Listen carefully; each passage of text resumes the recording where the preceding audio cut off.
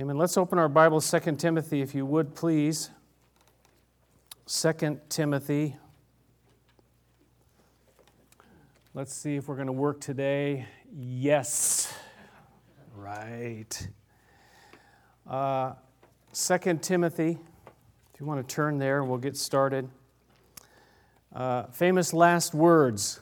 Famous last words. Dennis Rainey from the family, whatever it's called, ministry. Family Life, is that it? Anyways, he said this, a man's final utterances reflect the life that he lived. I think that's an important context to think about here. A man's final utterances reflect the life that he lived. So it's not something that is just right then, it's everything that went up to, everything that led up to that last time, those things that we say. We looked on Good Friday, right, to Jesus, and one of the last things that he said, one of the last words that he said was tetelestai, which means what? It is finished, and it means also paid in full. Now that's obviously for us as believers, that's radical. That's if Jesus didn't pay it, it's not, we're going to have to pay it ourselves. And so Jesus came and He paid the price for us. So that's very, very meaningful. Some of the things you can look, and I looked and I didn't spend too much time, but you can look at some of the famous people who have said different things, and some of them are just plain ridiculous. But again, the context being, what was their life? And how did it end? And then some were just kind of silly, you know. How did you get there? How they ended up with that, I don't know. But some are more meaningful and some are more fearful. I've got a few here I want to read to you, just a few. A guy by the name of Thomas Hobbes, who was an English philosopher in the late 1500s, he said this, he says, I'm about to take my last voyage, a great leap in the dark. A great leap in the dark. That sounds kind of fearful to me.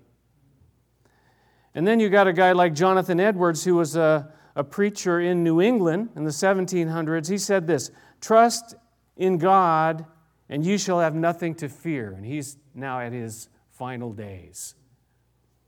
Another one I found, and you probably recognize this guy, his name's William Shakespeare.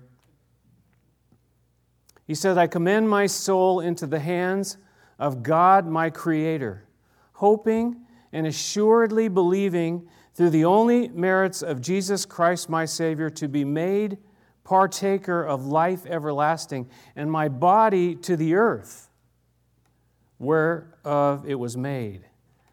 That's interesting. How many of you would have thought that he'd say something like that? You know, the things, where do we get to in the end? Where are we at in the end? 10 years ago, our good friend and my mentor, Bill Kinnaman, passed away, and one of the last things that I heard him say was, to live is Christ, to die is gain. And as we left the room, he died the next morning, but he was unconscious when I went back the next day, but the last thing he pointed up. He pointed up.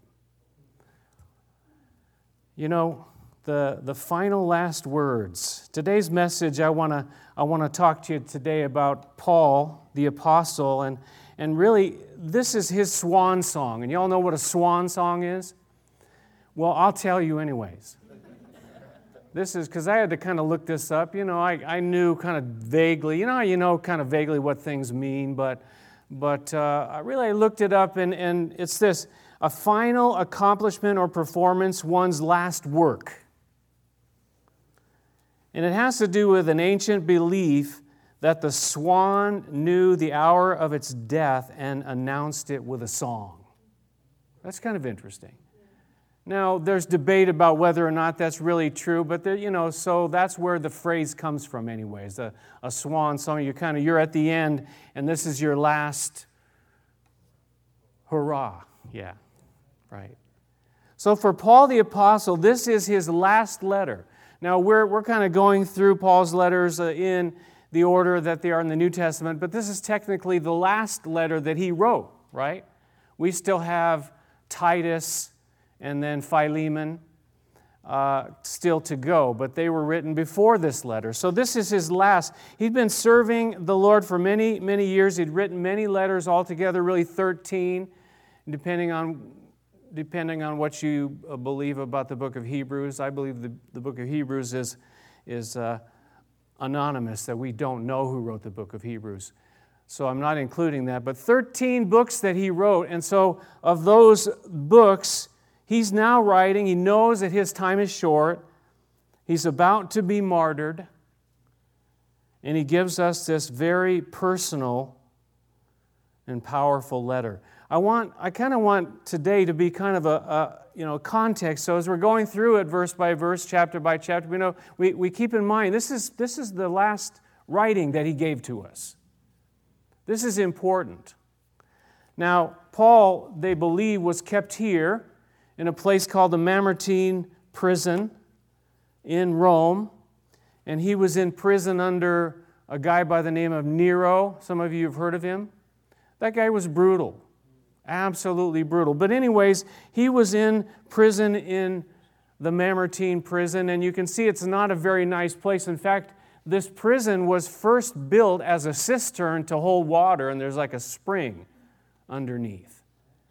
And so, we'll just change it to use for that. We'll just throw him in there so they kind of let him down through, holes by ropes.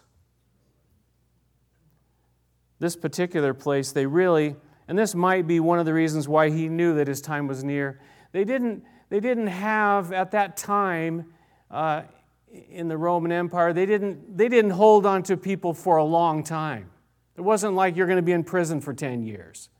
No, we're going to hold you until we have your trial or until we kill you, until we carry out that final sentence, till we execute you. So for him to be there, he knew. Now he's down in this prison. You remember earlier, though, Paul had been in prison, right? But it was very, very different. He was actually in a house. It was like what we would be calling a house arrest. He was in a house for 2 years, and he was allowed to have friends come and go, and people come and go, and bring him Wendy's and stuff like that. That's the kind of that was very different. But now he's in a place that he's chained. He is cold. It's cold and damp down there. There's no heating system, no television.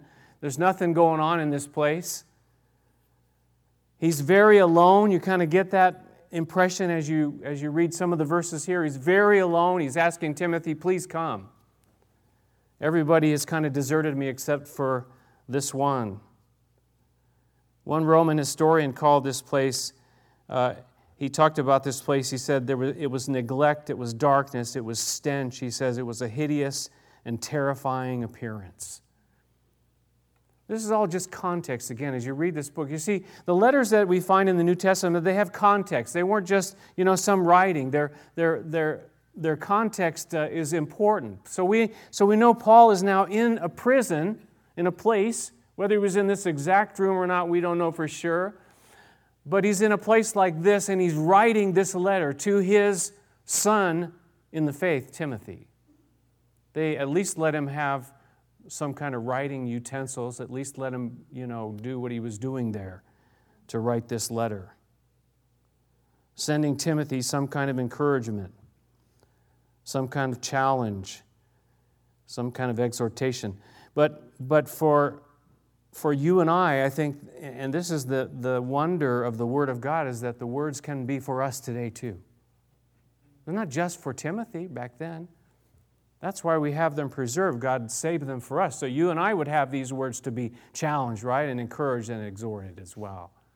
There's a lot of stuff in there. There's a lot of stuff.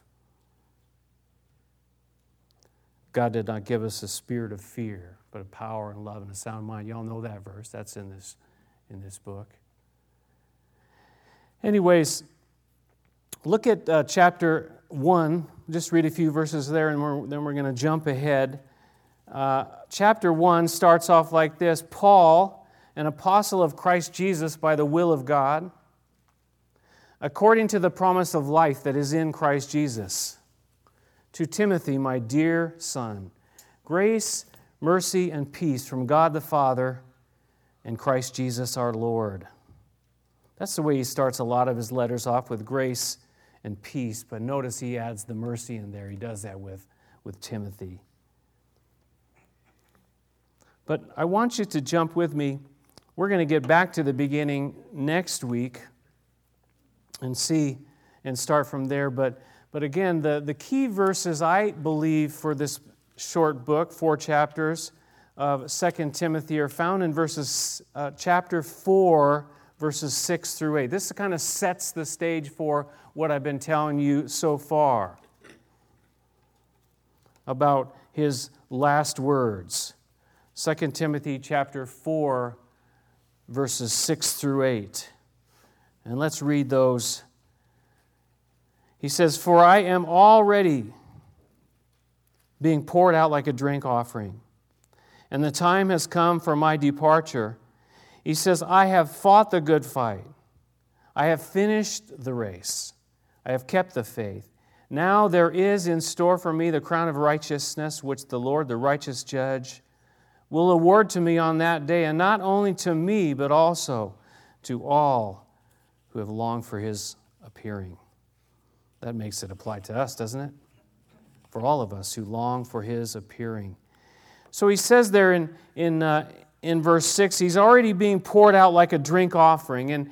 And when you look back to the Old Testament law, the offerings that they would make, they would have, in addition to the offering itself, there would be like a drink offering, that they would take a pitcher or a flask of wine, and they would pour it out around the base of the altar, kind of going along with the offering. And so the picture, and there's a lot of pictures here, but he says, I'm being poured out like a drink offering.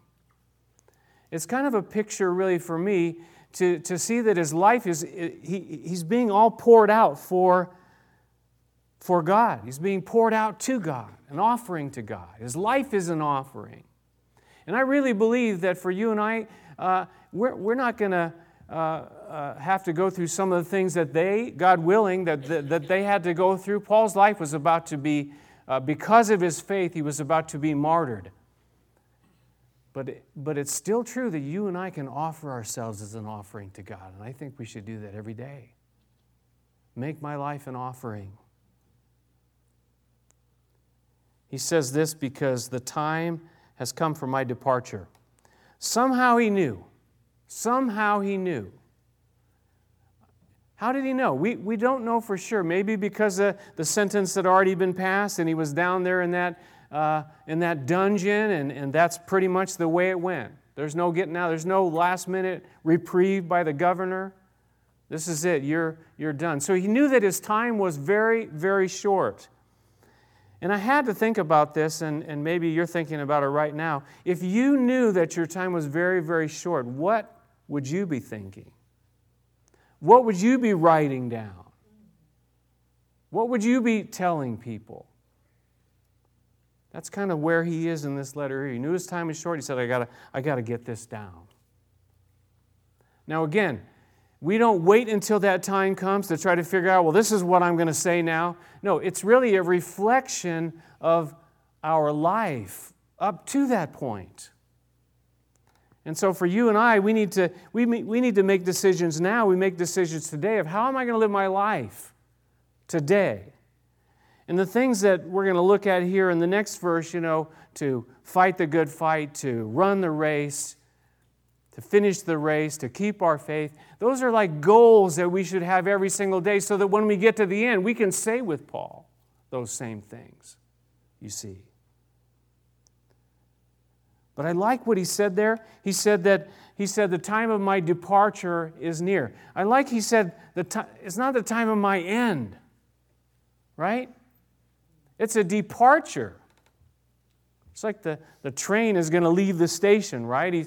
He says it's a departure, and for you and I too, that's exactly what it is. It's not the end. It's a departure. We're going somewhere, right? It's not annihilation when a person dies. It's all over. It's, depending on our faith in Jesus Christ, it determines where our destination is, either with Him forever or apart from Him forever. Paul talks about this over and over. He says, I would much rather depart. Earlier he said, I'd much rather depart and to be with Christ. That's far, far better. He says, but at that time when he said that, he says, but I know that it's better for you right now if I need to be here now. This is earlier in his life. Now he's saying, listen, I'm going to depart now. The time's come. He knew it. But earlier, he said, I'm going to do what I can. I'm going to live for you. I'm going to live my life. I'm going to do the best I can to follow you, Jesus, and serve you and be an offering to you. There was a guy who wrote some word pictures from this word departure, and it comes out of the Greek word, and I think they're pretty good. I like them. Number one is this. It's a seaman's word, where they talked about unloosing the anchor. They would use this word. Time for departure. Let's unloose the anchor, and that's kind of what it is, isn't it? We're no longer going to be anchored to this world. We're going to go. The next one is a plowman's word, where they would unyoke a weary team of animals after a hard day. A plowman's word. I don't know about you, but you ever get weary in this life? You wish you could get unyoked, and that's no yoke. And then the last one here, a traveler's word, when they would fold up the tent so that they could travel on. They could fold up the tent. That's kind of cool too. My tent. Paul talks about it as well. This tent that we're in. I'm going to fold that up because I'm not going to need that anymore. I got a new tent coming, right? A new body coming for all those who trust in Christ, and I'm going. He says, the time of my departure has come. David Guzik says this. He said, Paul was passing from the scene, and Timothy must carry the torch. So this is kind of like a passing of the torch from Paul to Timothy in one sense. But Paul had done his part. Paul had done his part. Verse 7, the three things that he talks about there, I think are so important for us. Verse 7, the first one, he says, I have fought the good fight. I have fought the good fight. I have fought the good fight. And I was just thinking about this fight. First of all, notice that he says it's a good fight, right? Which tells me there are some bad fights, right? There are some fights that we should not be fighting because they're bad fights. You know the saying, choose your battles, right?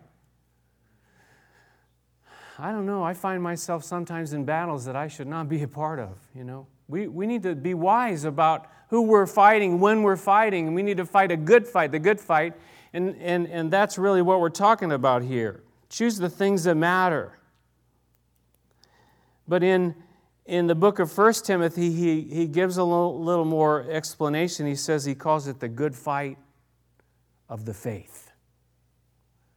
The good fight of the faith. We're going to talk about that in the third thing here in this verse as well. But he says, I have fought the good fight, and again, it's past tense, right? Past tense now, because he knows his time is very, very short. But he's saying, I fought, and I fought up to the end. I fought to the very end, to the final round, to the final bell. And you know what? It is a battle sometimes, isn't it? How many of you want to just say, I'm kind of tired now. I'd like to step out of the ring. Any of you ever feel that way? I do. But that's why, God gives us little breaks sometimes, and you see the picture of a boxing ring and the little stool in the corner, right? And then they sit on the stool, and then the guy comes over, his trainer comes over with a towel and kind of fans him a little bit, wipes his forehead, throws water on him, whatever he needs to do to get him, to kind of revive a little bit and get back in there. God gives us those kinds of things too, I think. But sometimes I just want to, I'm done with this. I'm tired. I can't do it anymore. Maybe you get knocked down. Paul says, I fought the good fight. I fought all the way to the end. The second thing he says there, he says, I finished the race. I finished the race. I think we can say that too. It needs to be the right race, not the rat race, right? We need to be running the right race. Go in the right direction. Sometimes we can get off track. We don't feel like it sometimes. I just want to give up. We get tired. We get weary. Those of you that know the NASCAR situation, when a car gets kind of beat up or blows a motor or whatever, they call it a DNF. You know what that stands for? Right. Did not finish. And they're done for the day, and they don't get any points, they don't get anything for that. They're out, they're done. Loaded up. But then you see other guys that, they crash their car or whatever, something happens, they go into the shop and they might be in there for 20, 50, 100, long time getting this car fixed, but then they get back out on the track. Well, they're not going to necessarily win the race, but for them, for each one of them, they did what they needed to do to get back out there, you see. And they get some kind of credit for finishing, right? He's the expert over here, he knows. So you don't get that DNF. I don't want when I get to heaven, I don't want to see that, oh, here's your DNF. Right? Do you want one of those? I want to be one of those where he says, well done, good and faithful servant. Enter into the joy of the Lord. I want to be able to say like Paul, I have finished the race. I finished the race. I want you to turn back with me to Acts chapter 20. And again, this is going back before this period of time. Acts chapter 20 and verse 24. You kind of get the sense of where Paul's been thinking all along. How did he get to this place in 2 Timothy where he said these words? Well, he got there, again, by how he lived and his attitude in life before he got there. He didn't all of a sudden make, the last 3 days, well, I just finished the race the last 2 days. Well, that's not going to work, right? It's now. And look at Acts chapter 20, verse 24. He said, however, I consider, and he had been warned, the Holy Spirit warned him, he had prison coming, hardships coming, all kinds of stuff. He says, however, I consider my life worth nothing to me if only I may finish the race and complete the task the Lord Jesus has given me, the task of testifying to the gospel of God's grace. I consider my life worth nothing to me if only I may finish the race. You see, that's his attitude. That's how he got to the place where we're reading in 2 Timothy chapter 4, because he had this attitude. Listen, nothing else matters except that I finish the race and I do what God has given me to do. Now, we're not all the same. God is working each of our lives differently. I can't run your race. We're not running against each other, really. We've each got our own race that God has called us to run and gifted us to run and called us to be and do. You need to run your race, and I need to run my race. Now, we encourage one another. I love to hear those stories where someone falls on the track and someone goes out and picks them up and helps them and carries them for a while. Isn't that what we need sometimes? But Paul said it. He says, what else really matters? Is it that I get that thing, or as I get that, thing that the world has to offer? Seek ye first the kingdom of God and His righteousness, Jesus said, and all those things will be added to you. That I might finish my course. King James Version adds, with joy. Finish my course. finish the race with joy. That affects the decisions that you and I make today, each and every day today. The third thing now back in 2 Timothy is he says, I have fought the good fight. He says, I have finished the race. And then the last thing he says there is, I have kept the faith. I have kept the faith. Now, when you first read that, you think of I've kept it, I've held on to it. And I think that's part of it. But like a keeper, this word also means to guard and watch over. You say, I need to guard and watch over my faith? Yes, you do. Why is that? Because we're in a spiritual battle, and the enemy would like to see nothing better than your faith be destroyed. What did Jesus say to Peter? Anybody remember about his faith? This is a tough one. Once I started, you're going to remember, though. He said, Satan has desired to sift you like wheat. He said, but I prayed for you, what? That your faith wouldn't fail. Now, Peter, he denied the Lord, but his faith never failed. We need to guard and watch over our faith and hold on to it, yes, until we get to the promised land, till the very, very end. And for you and I as believers, that demands us to give attention to our walk with Jesus Christ today, not wait till we get to the very end and then I'm going to do something. No. If your faith is as important as Paul is making it out to be, what are you going to do today? Are you going to spend some time with Him today? Are you going to open His Word today? Are you going to speak to Him today? Are you going to guard your faith? Are you going to guard your devotional life, your quiet time from all those distractions, all those things that could come and say, you know what, this is way more important? You got to guard it. You got to guard it. There's plenty of stuff, all kinds of TV programs that'll come. You know how many channels are on there now? Like 700? 1,000? I don't even know. There's really only one channel that's really important. It's the channel of our walk with Jesus. It's our faith. He says, I have kept the faith. And when it's all said and done, isn't that what's going to be important? These three things here, that we kept fighting to the very end. We kept running to the very end. We held on. We guarded those things that are most important, which is our walk with Jesus.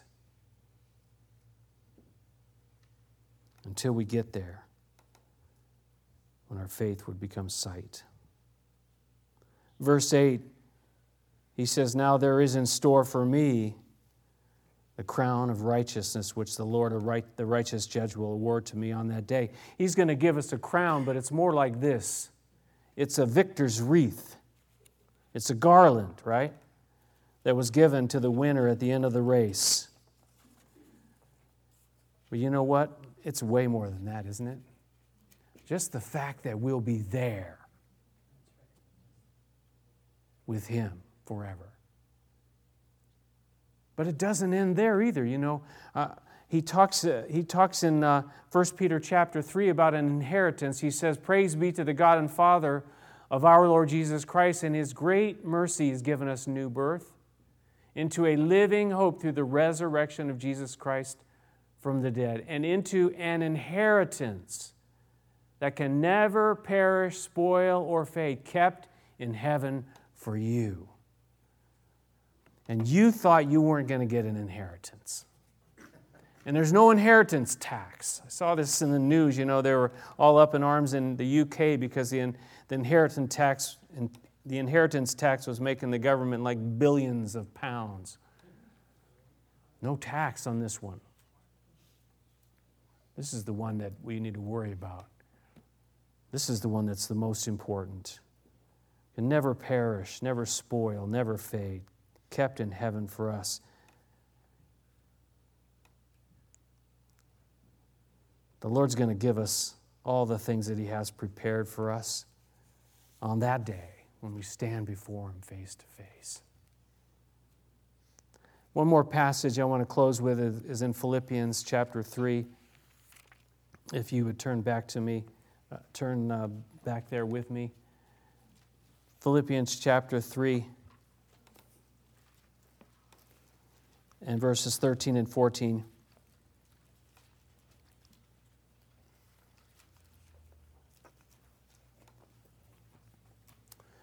He says this, "Brothers, I do not consider myself yet to have taken hold of it.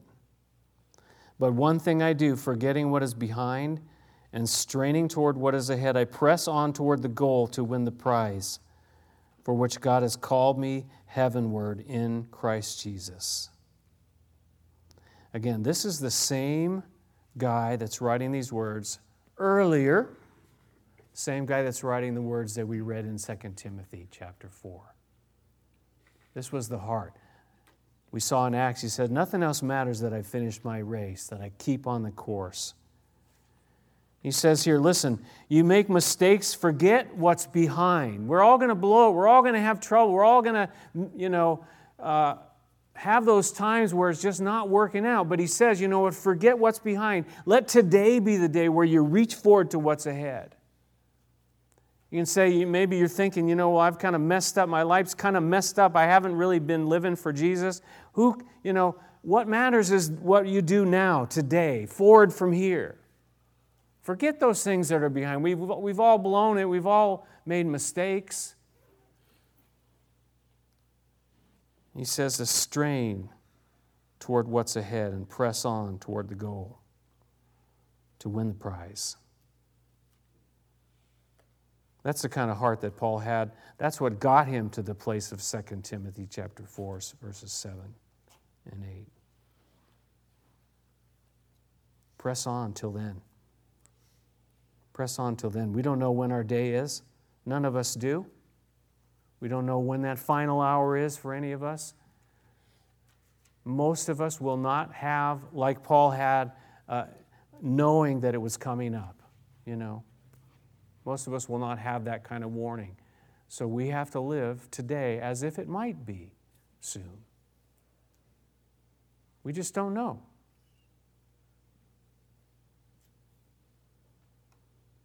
So, my challenge to myself and to you is today to fight the good fight of the faith. To finish the race. Keep running until the end. If you need some help, God will give you the help, and there'll be people around you who help you get back on the track. And keep your faith and hold on to it. Guard it. Don't let the world, don't let the enemy try to steal that which is important, the most important thing, our faith in Jesus.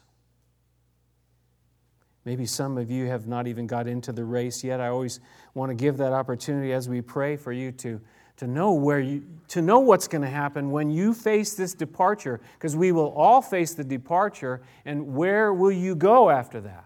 Will it be with Jesus forever and ever, or will it be separated apart from Him forever and ever? That's the place we call hell. The other one's called heaven. The Bible talks about both. We need to be very clear about these things. The only way we know is by trusting in Jesus Christ as our Lord and Savior. That's the only way we can know. That's the faith that we have. The faith that we put in Him to save us from sin and death. So let's pray now, and maybe you need to make a decision for Jesus today. Or maybe you already have, and you need to be challenged. And Paul's challenge here, the way he's speaking here, is something that is challenging you and I to live for Him, challenging us to keep going, persevere, to press on till we get there. Our Heavenly Father, we thank You for Your Word, and we thank You that Your Word is true and it's for us. And I pray today, Lord, that this challenge, we get tired, we get weary, but You said that You would strengthen the weary. You'd lift us up. You'd give us wings and strength that we could fly again and run and not be weary and walk and not faint. As we wait upon you, as we call upon you, Lord. The enemy is surely wanting to see us stumble and fall and get out of the race, but you're there to show us that, no, not till the end. Don't quit. Don't give up. Father, we call upon you because we are frail, we're human, we're tired, we're weak. But where we are weak, then you give us your strength. It's true. You're faithful.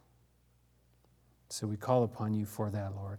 I pray for each person here who's a believer in Jesus that they, again, would be committed to live and to press on to follow Jesus. Nothing else is really that important, like Paul said. I count my life worth nothing except that I might finish the race. I pray as well for any here who have not started the race, that today is a day they would look to you, Jesus, and say, I need a Savior. I want to know where I'm going to go when I die. And so, Jesus, I call to you to be my Savior, to save me. I accept you. I receive you into my life and my heart. Father, thank you for this day that we have to be together. It's a beautiful day again. I'm struck as well, Lord, by all the urgent needs that we have in our lives. And I know there are probably more that just didn't get mentioned. Lord, help us, Lord, in this life. Again, meet every one of those needs, Lord, we pray. And we look to you as the God who is able. In Jesus' name.